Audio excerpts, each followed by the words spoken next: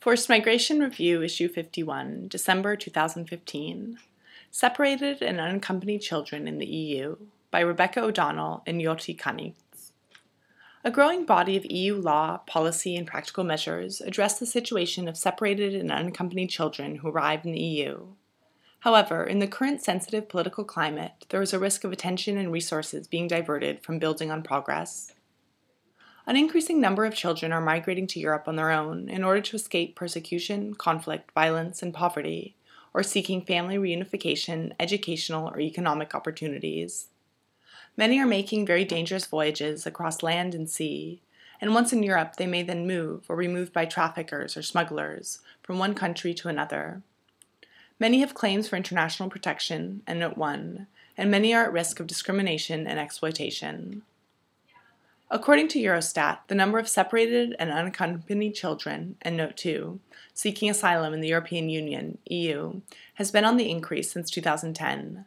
Between January and October 2015, the number of unaccompanied child asylum seekers in Sweden alone, 23,349, exceeds the total EU figure in 2014. There are no complete statistics regarding unaccompanied children who do not apply for asylum, but the figure is likely to be significant.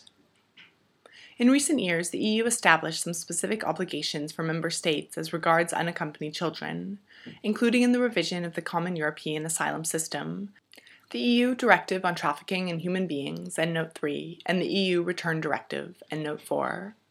Although there are still differences in treatment of unaccompanied children depending on the different instruments which apply to them, the EU also made serious efforts to emphasize their common rights first and foremost as children, through the implementation of an EU Action Plan on Unaccompanied Minors, 2010 to 2014, and Note 5, which also sought to address some of the more difficult issues concerning all unaccompanied children, such as guardianship, age assessment, family tracing, and durable solutions. Currently, the member states are at an early stage of implementing and applying EU common obligations into national law and practice, and there are both good practices and enduring challenges for member states in identifying, receiving, and caring for separated and unaccompanied children in Europe, and Note 6. In the current situation, it is vital to respect the new EU safeguards and involve child protection actors alongside immigration and law enforcement actors to identify risks to children in transit and to work to restore them to safe situations. Particular difficulties also arise for children who are not seeking asylum, or children who are approaching the age of 18, when migration and crime control concerns still appear to take precedence over child protection and humanitarian imperatives in some member states. A fundamental challenge, common to all separated and unaccompanied children, is how to find a durable solution for them, defined as a sustainable solution that ensures that the unaccompanied or separated child is able to develop into adulthood in an environment which will meet his or her needs and fulfill his or her rights, as defined by the Convention on the Rights of the Child, and will not put the child at risk of persecution or serious harm, and Note 7. It is an approach which may require member states to contemplate and implement outcomes that may not be obvious in the context of migration control, but which aim to fulfill the best interests of the child. For instance, a durable solution may include local integration on humanitarian grounds, even in the absence of a claim for international protection.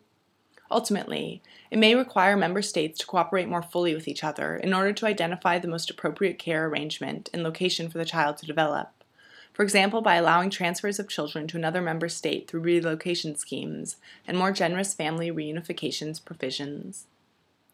Moreover, putting in place proper measures to find durable solutions is the only appropriate route to achieving an objective which many member states emphasize, that is, the return of unaccompanied children to their country of origin, when this is determined to be in their best interests.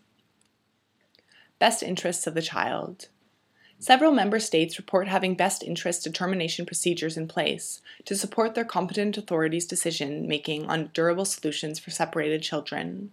There are also ongoing EU-funded projects concerned with the better definition, identification, and implementation of durable solutions in line with the child's best interests. Equally, the task of ensuring that decision-making is well informed about the circumstances which affect children's lives in their countries of origin is crucial.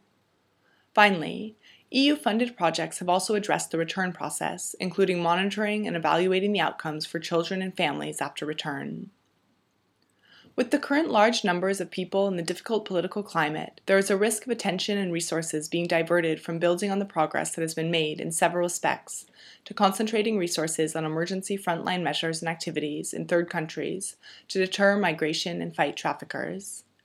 However, the situation also urgently requires the EU and its member states systematically to build on recent progress, not only in the asylum system and special measures for trafficked children, but also in emerging procedures that consider the best interests of other migrant children. A comprehensive EU strategy on children migrating alone or accompanied may be the most effective route forward.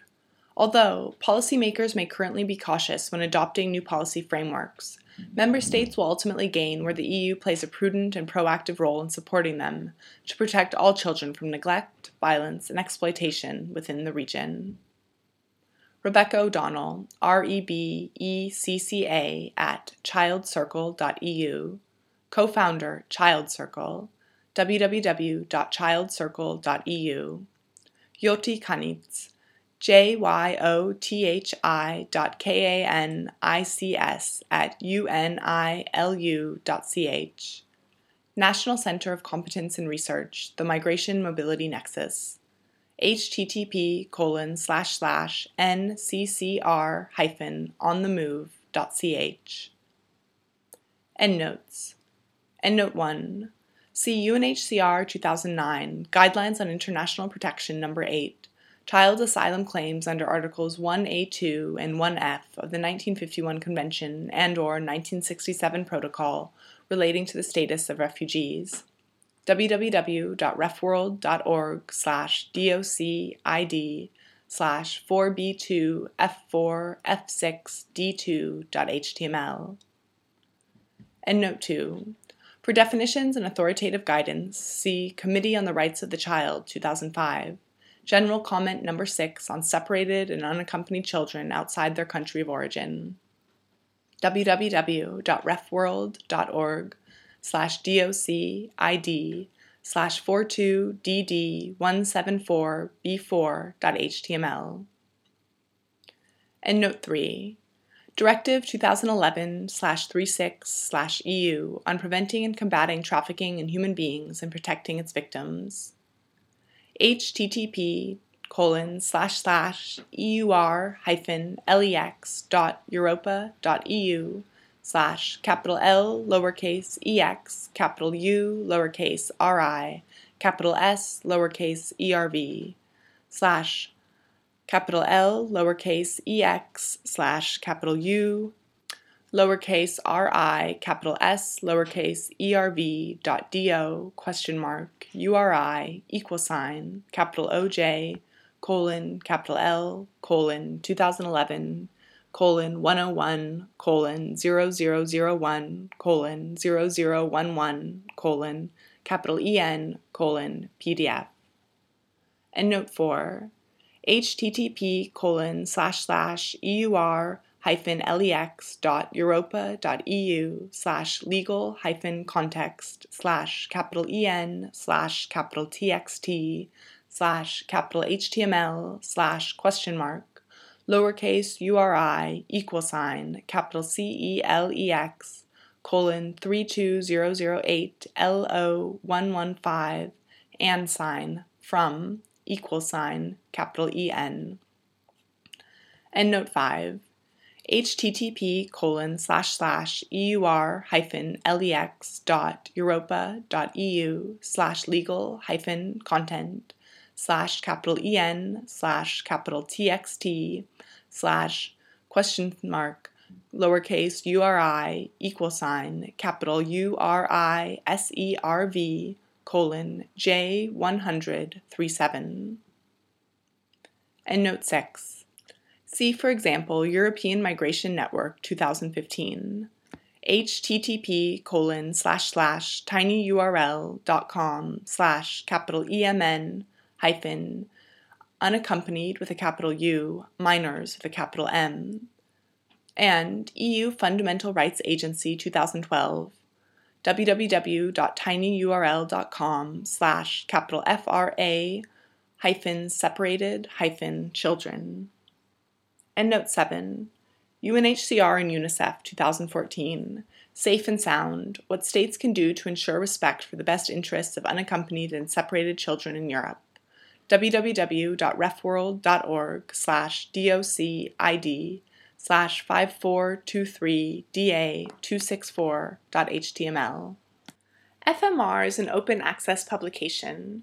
You are free to download, copy, distribute, or link to this article, as long as it is for non-commercial purposes and the author and FMR are attributed. All articles published in FMR are licensed under a Creative Commons Attribution, Non-Commercial, No Derivatives license.